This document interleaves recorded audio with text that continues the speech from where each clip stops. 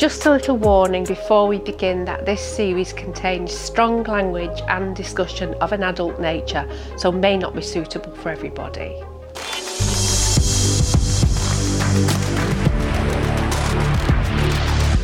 Welcome to Where Momma At in the Soulbare Sessions series with me, Angela Smith. This series tells true life stories from extraordinary people who've thrived after enduring extreme trauma and life challenges, and they're speaking out and baring their souls, often for the very first time, to share their stories and offer hope to other people who are going through difficult situations. The special guest today, who over the next few episodes is going to be telling his incredible life story, is Terence Holloway. In fact, his story is so dramatic and so filled with incredible twists and turns that there's actually a movie being made about it.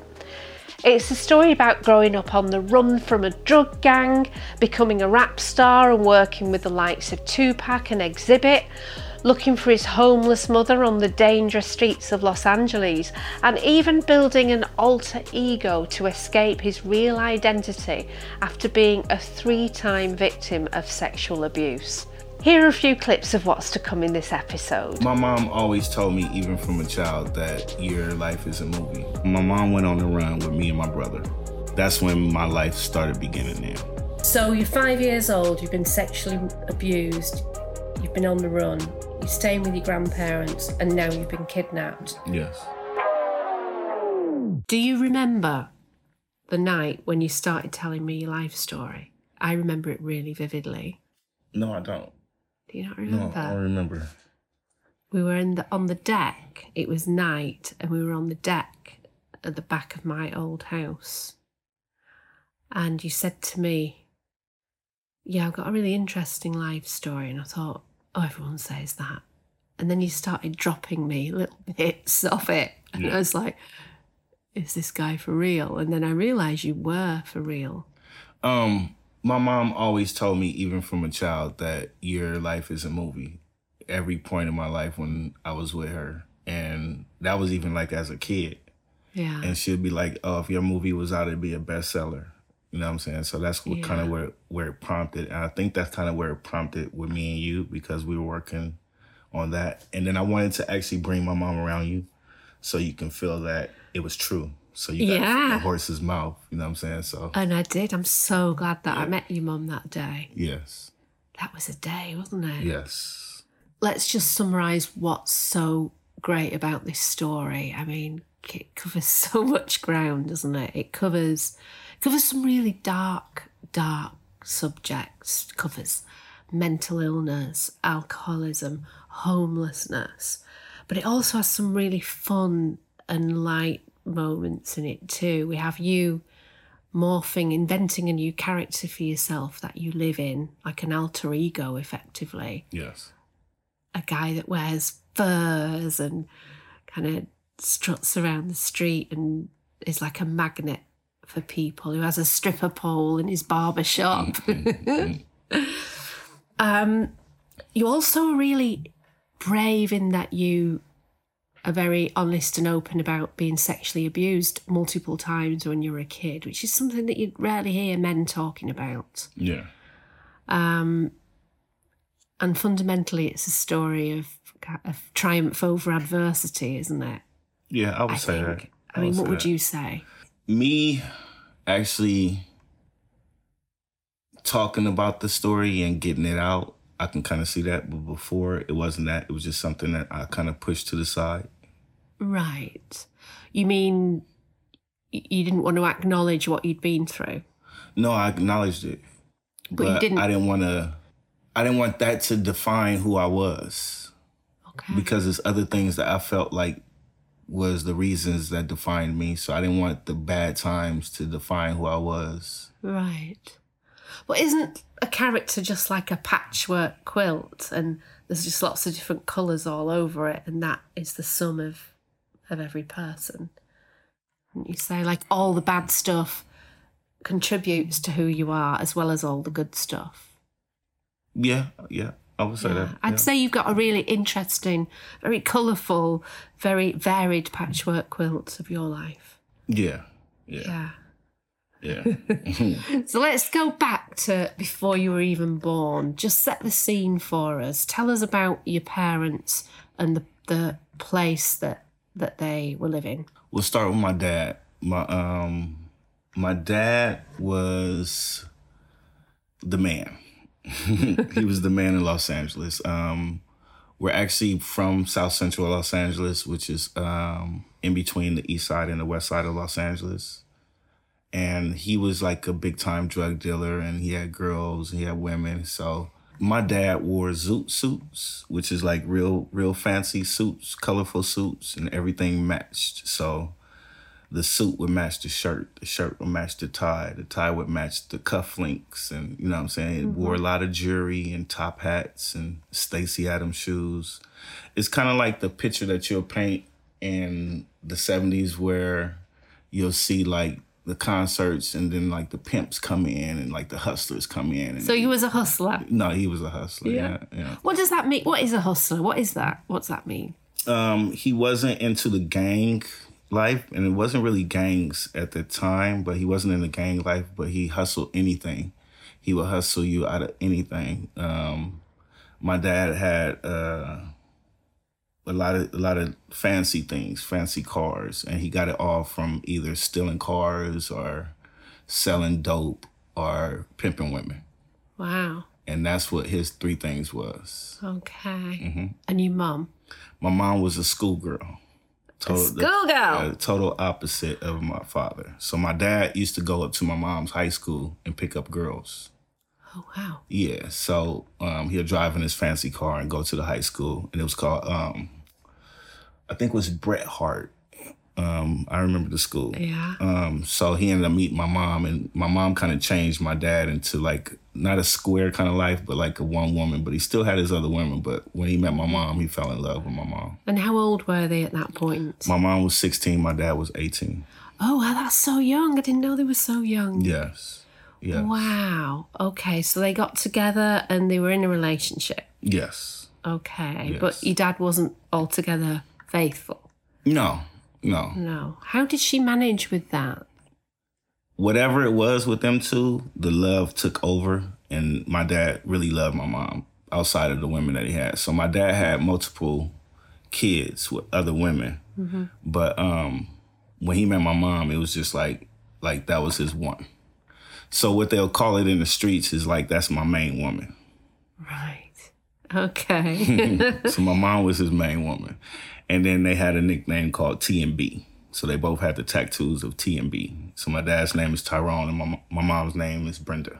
Okay. And your dad had a few kids before you came along, didn't he? Yes. My dad had 4 other boys.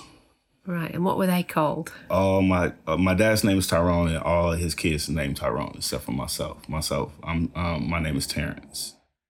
Every single child other than you that was a boy was called Tyrone? Yeah, we call it Tyrone. Yeah, so it was 5 Tyrones, including my dad. Is that not confusing for them? No, they all had nicknames. So it's Ty, T-Ro, TB. It's like all nicknames. But what he wanted to do is he wanted to have a generation of boys, and he wanted to keep all the initials the same. Why? What was the reason? That was just his thing. Yeah. Yeah. I mean, he was the only child, so he had boys, and he wanted all of them to have the same initials. So I have the same initials as my brothers. Right. But I have a different name. Okay. He didn't have any girls then? No. Okay. He didn't have any girls. Okay. So your full brother came along, called Tyrone, about 5 years before you came along, is that right? 5 years. Okay. So your mum was pregnant with you, and your life really took a turn. I can't say my life took a turn because that was the turn. That was my life. So it started when I was born. Yeah. My dad didn't come to the hospital. He was actually with another woman at the time. And my mom found out. She called the house. However she found out that he was with somebody else. And while she was in the hospital giving birth to you? Yes. So he didn't come to the hospital. He was there for my brother. He was there really for all the other ones but myself. They had went through a lot of turmoil in their relationship by the time that I was born, because they were actually now like 25-ish. So they were like already like 25. So they've been together for like some years. So my mom had just had enough of the hustling and had enough of the drug life, had enough of him, you know what I'm saying? Because he did used to beat my mom, and they had like, it wasn't all peaches and cream. So were your mum and dad using drugs at this point? My mom didn't, my dad did. My dad used to sniff cocaine. Right. Yeah. Would you say he was an addict or recreational user? What's the impression you've been given? I would say he was an addict. Yeah. I mean, at this point, you know what I'm saying, I would say he was an addict, but it was more about the party life. But my dad partied every day. So I guess if you do it every day, then you're an addict. Right. Okay. So your mum was in the hospital giving birth to you, and she tried to reach out to your dad, who was with another woman. And what happened? He ended up wrecking her car. He had bought her a Trans Am. I'll never forget the story. He bought her a Trans Am and wrecked the car the day after I was born. And she still wasn't in contact with him. So what she did was she called the police. She was fed up. So she called the police, basically trying to threaten him. She didn't know it was going to go too far. But the police, the interrogation from the police went too deep. And they were already looking at my dad from stolen cars. And they knew who he was and stuff like that. So it was kind of like they got him. And they got somebody that snitched. So she was really only calling the police because he'd wrecked her car, and then they pushed her into giving information about his drug dealing? No. She was telling. But she didn't know that everything was going to be at the house that day. So she just spent, her goal was to just give him a bit of a fright. A scare. Oh. Yeah. I didn't know that. Yeah. I thought that she just wanted them all to be locked up. Oh, okay. No, it just so happened that everybody was there. Right. Everybody was partying. The cocaine was there. The stolen. When the police went round to bust. Yeah, when the police came to the house. Yeah, so what she did is she called the police, and then the police picked her up. I was in the back seat on my brother's lap. My brother remembers it very well. So I was just born. So, you know, I'm telling the story through their eyes. I was on my brother's lap in the back seat, and then my mom pointed out the house. The police raided the house and then took everybody to jail. So basically they took maybe like about 8 to 10 people to jail that day. It was everybody that was part of my dad's drug ring. Wow. And how do you think she felt? She was scared. Right. Okay. Was she glad that they all got arrested and sent off to jail, or did she think, I've gone a bit too far?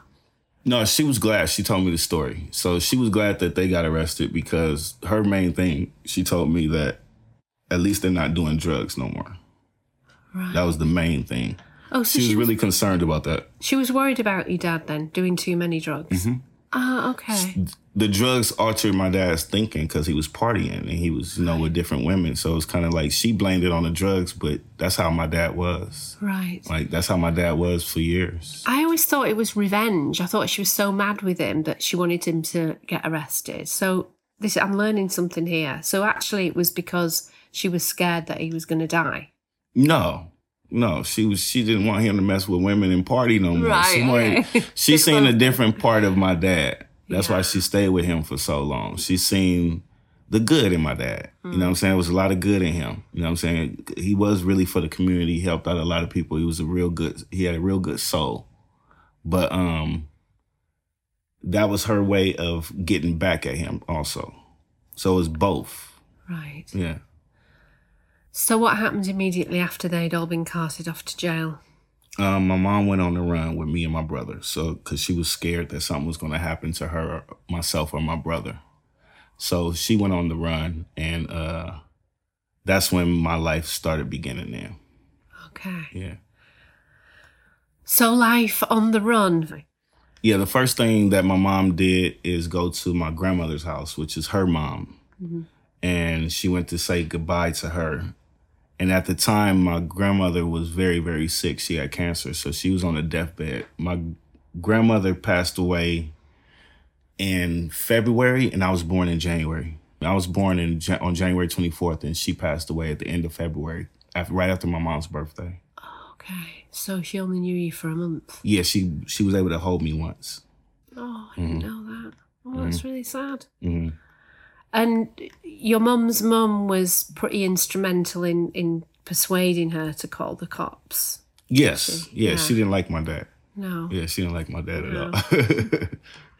With hindsight, do you think she regretted doing that? I don't think she regretted it. Really? I don't think so. Even though the way things turned out. Really? I don't think that she regretted it. We'll be right back continuing the conversation with Terence after these quick messages from our sponsors.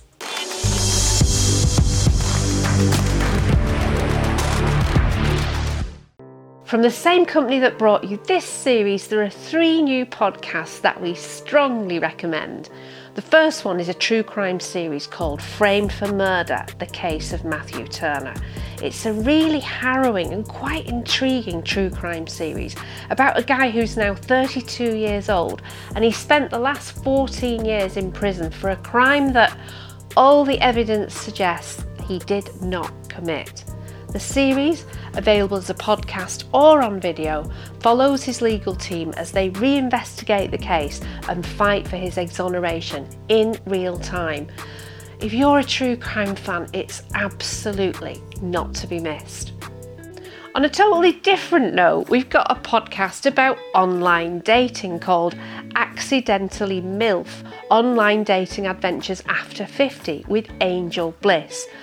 The podcast has already won 9 awards, and if you listen to it, you'll understand why. Oh my goodness, the scrapes and the stories that are told in this podcast are absolutely hilarious. It is brilliant fun and is highly, highly recommended. And for music fans everywhere, Paul Ryder, the legendary bass player of Manchester Legends Happy Mondays, who sadly passed away in July 2022, well, he has a brand new series coming out, available as a podcast or on video, called The Paul Ryder Tapes: Sex, Drugs, Happy Mondays and Me. You see, in the months leading up to his death, he sat down with me and told his whole life story in absolute depth, revealing lots of secrets about Happy Mondays, and he also talks about his own drug addiction, his own struggles with mental health, and there are lots of really funny and special anecdotes and cool guests such as Paul Oakenfold, Peter Hook, Clint Boone and many, many other big names from the music world.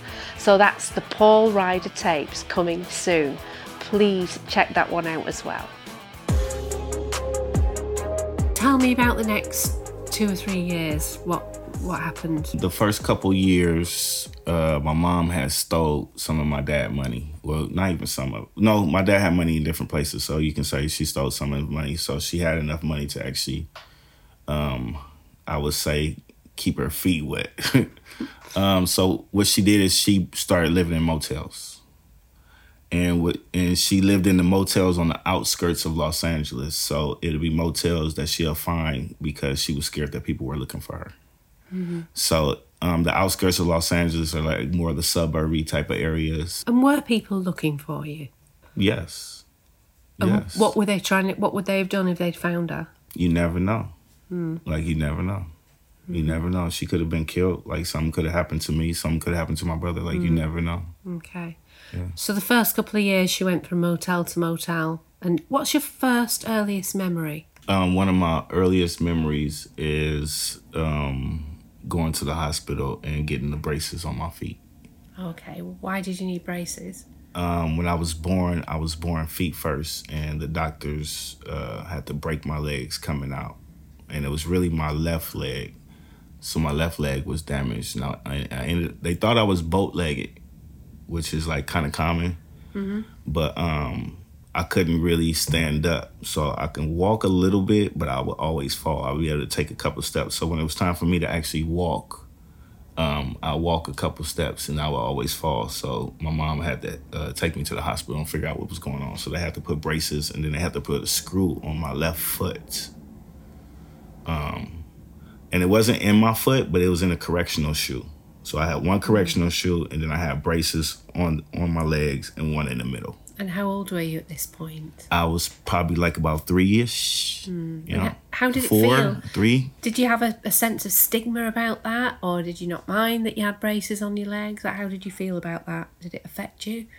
Later on, it affected me, but at that time it didn't. Because I was able to move around, I used to get frustrated a lot because I couldn't move.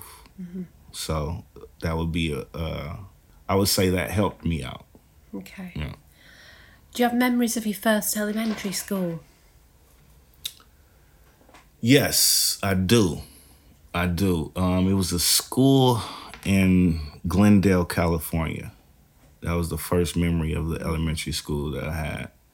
And I used to get picked on a lot because I used to wear a lot of hand-me-down clothes. So, like, my clothes were from, like, the Salvation Army and stuff like that. So it was like, and I had the braces and I stuttered a lot. So I had a real problem stuttering. So I didn't want to talk because I would get picked on. Have you ever figured out why you were stuttering? Did you ever come to any conclusion about that? No, I didn't. No, nobody knew. Nobody had an answer for me.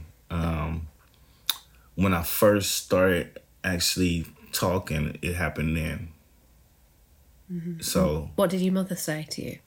my mom said that my mind was moving faster than my mouth. And did you feel that that was the case? Yes, so I used to just be quiet and let my mind wander. Oh, so it actually made you kind of mute. Yes, it did. Did you feel kind of isolated when you were in that position? You got braces on your feet, you're not really talking. Like, what was going on in your mind? Yeah, I did. I felt, I was a loner. I felt by myself, especially when it was time to go to school. Even at home, like, I was a loner. Yeah. I didn't have too many friends, so I would always pick one friend. And then at that point, too, I was living in motels, so I've never been in one school for the full school year. Oh, wow. Ever.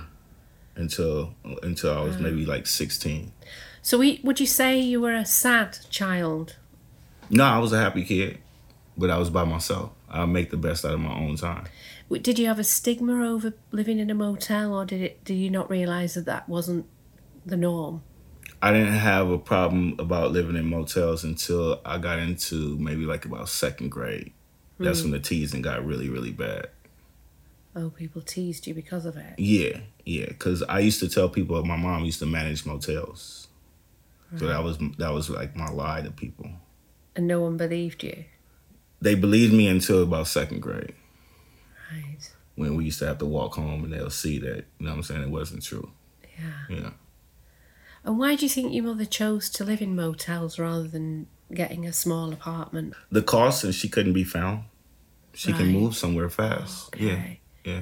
So, because it's probably more expensive in the long run, isn't it, to pay by the night for a place? Not back then. Motels were cheap. Yeah. That's why it was motels, not hotels. Very big difference. Yeah. Yeah. Tell me a little bit about your brother and the relationship with him when you were 4 or 5 years old. My brother was the only child for 5 years, so he got everything. So when I got there and I had problems, I would say the attention was off of him and onto me. And that's something that he didn't like. So in the beginning, he used to act out for attention. Right. So that's the reason why he started doing certain kind of things. And then he would act out for attention around my mom, but my mom was only there for certain periods of time because she used to sometimes have to work 2 jobs to kind of take care of us. So I would be in the care of my brother. So that's when the teasing started happening. Okay. What kind of jobs was your mum doing at this point? My mom, she used to do makeup. So she worked at Macy's, and then she had she used to do the temp agencies where they would put her in positions for a couple weeks, and then she'd go to other positions. But her main thing, she used to do makeup at Macy's. She actually used to do Patti LaBelle's makeup. How was she coping financially with 2 kids? She did the best thing that she could. But yeah, it was a struggle the whole time. Yeah.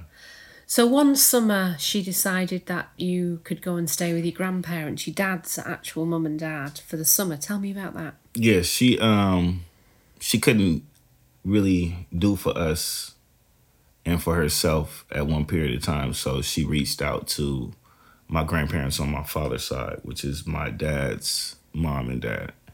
And she wanted them to take care of us for the summer while she can actually get her money up. Was that difficult for her to reach out? Were they mad with her as well for making their son end up in jail? No, my grandparents were very religious and very forgiving, so they're really really sweet people. So they didn't have a bad bone in their body that I seen. So it wasn't like a bad thing for my mom to reach out for them and for them to actually take me and my brother, the two boys. What job was your grandfather doing at that point? My grandfather is a minister, and he still is. My grandfather was a minister. He had his own church at that time. Well, yeah, he had his own church at that time. And he comes from a long line of ministers and bishops in a very religious family. Tell me about that. We had 2 bags packed. I had a bag and my brother had a bag. She went to the church parking lot, and then she just told us to go in the church and go see our grandparents. And my grandmother and my great-grandmother used to sit in the back of the church. So when I walked in the church, they automatically came to me. And it was like a point where I didn't really know what was going on. I didn't know everybody. I didn't really know anybody. And they just opened me welcome arms. How did that feel? I didn't want to leave. It felt like the best feeling. Like I didn't want to leave. So you loved being at your grandparents' house? I loved being with them, not just at the house, just with them. It was a different kind of structure. What did it feel like being in an actual house as opposed to being in a motel room? It wasn't really about being in an actual house than a motel. It was how they treated me. I was treated like a little kid. With my mom, I wasn't treated like a little kid. What were you treated like by your mum? I used to have to fend for myself with my mom because my mom was never there. So cooking, cleaning, just the extra things that I felt like I wasn't capable of doing, I didn't have to do with my grandparents. What kind of things struck you as being nice that you didn't get when you were at home? For one, my brother couldn't tease me no more. What would happen if he did? My grandfather would punish him. Nobody could mess with me around my granddaddy. My granddaddy took me in. Mm-hmm. Nobody could mess with me. Mm-hmm. And it was more of it was like a safe haven being with my grandfather. Mm-hmm. Yeah. I went from eating noodles and hot dogs, just a bun and a hot dog, to eating steak, rice, beans, and you know what I'm saying, real dinners, to where I was preparing noodles, just water noodles and whatever kind of sauce that she leave out. You know what I'm saying? So it was a lot different. Yeah. Yeah. I went from water to juice. And your great-grandmother was in the house at the time. Tell me about her. Yeah, my great-grandmother, she was the structure of the whole family there. So my great-grandmother used to be a slave. And she used to, she wore that on her shoulders to let you know that she made it out of that.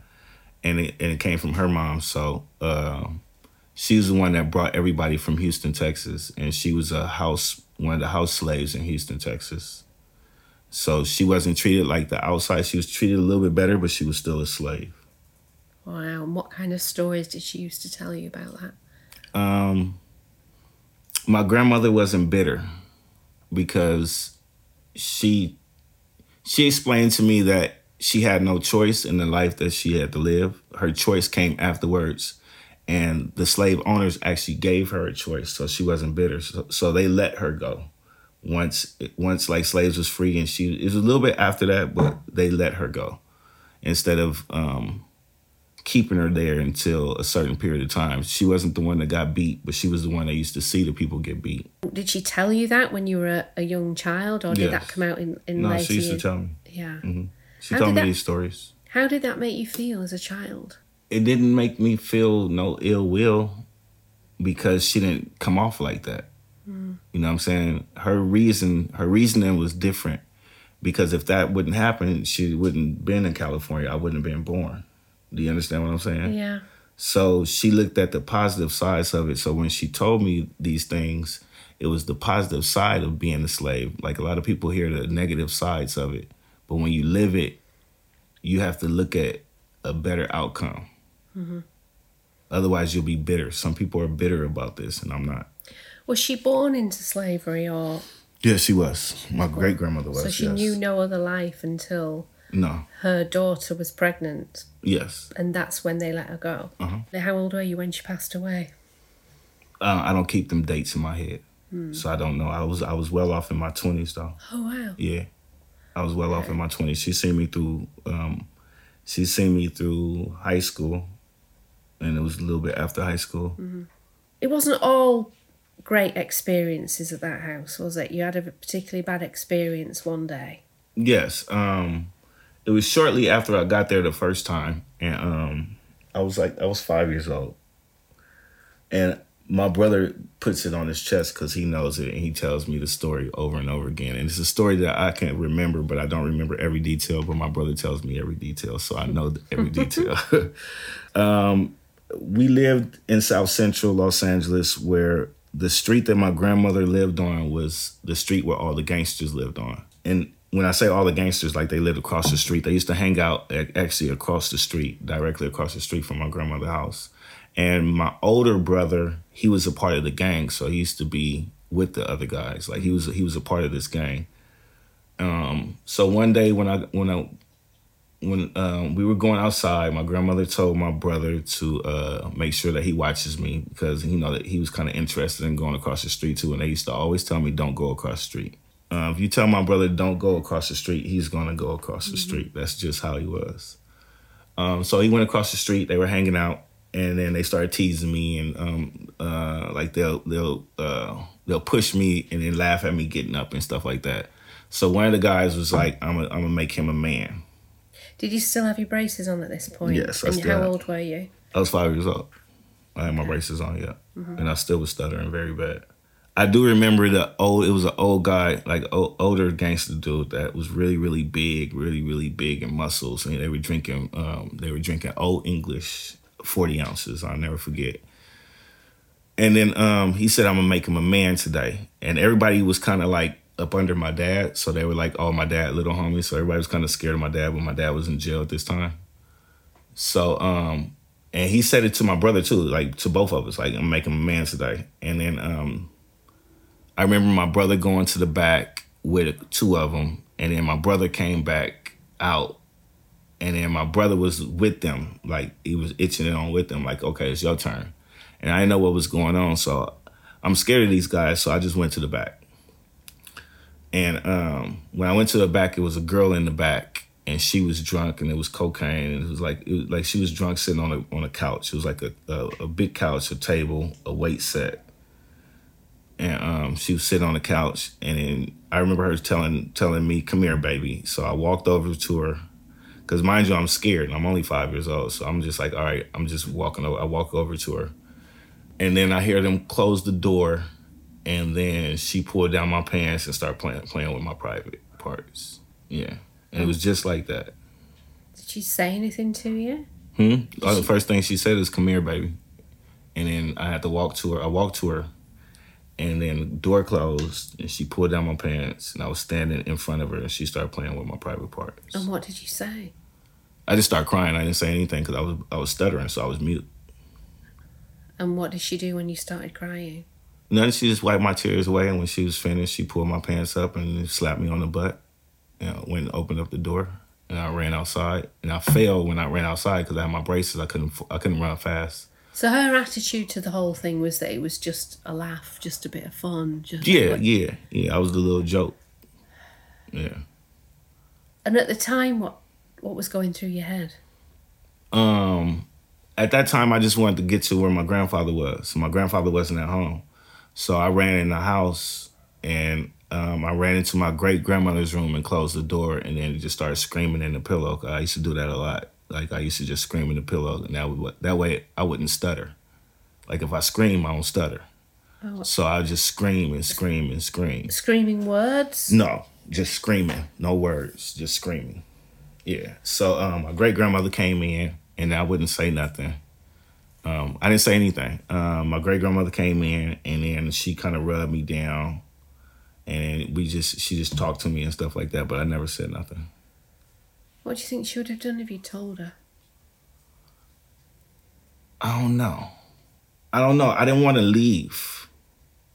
So I felt like if I told her I'm going back to my mama house, And if I told her, then my brother's gonna beat me up. And if I told her these gangsters outside is, you know what I'm saying? It was just like I was in a situation where I couldn't say nothing. Did you think about it a lot after that? Nope. You just kind of buried it. Do you feel like it messed you up?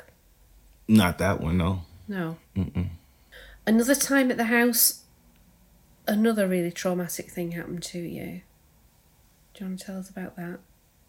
And this is within the same time frame too, so it's probably like about, maybe like a month later. Oh, so it was the same visit? Yeah, the same time frame. I didn't leave and come back. It was the same time frame. Right. My grandparents gave me some money, go outside to the ice cream truck and just go hang out outside. And then my brothers and them went out with the guys across the street. And then it was one dude that actually was outside, and he was like one of the gangsters that I used to see around, but I didn't really know, or I didn't say nothing to him. He asked me, did I want something from the ice cream truck? So I said yes, because I wanted to keep the money that my grandparents gave to me. So we went to the ice cream truck. He bought me some candy and bought me a strawberry shortcake ice cream cone. And then he grabbed my hand and he said, walk with me. So we walked down the street. And I didn't really say too much because I was always kind of quiet. You know what I'm saying? I was a really quiet kid, so I didn't say too much. So I'm thinking that, we're on the same block as my grandparents. So, you know what I'm saying? I'm going to walk with this guy. So we walked to his house. And then right when we got inside, I remember him picking me up and then chokeholding me. And then he put his hand, he picked me up from the front.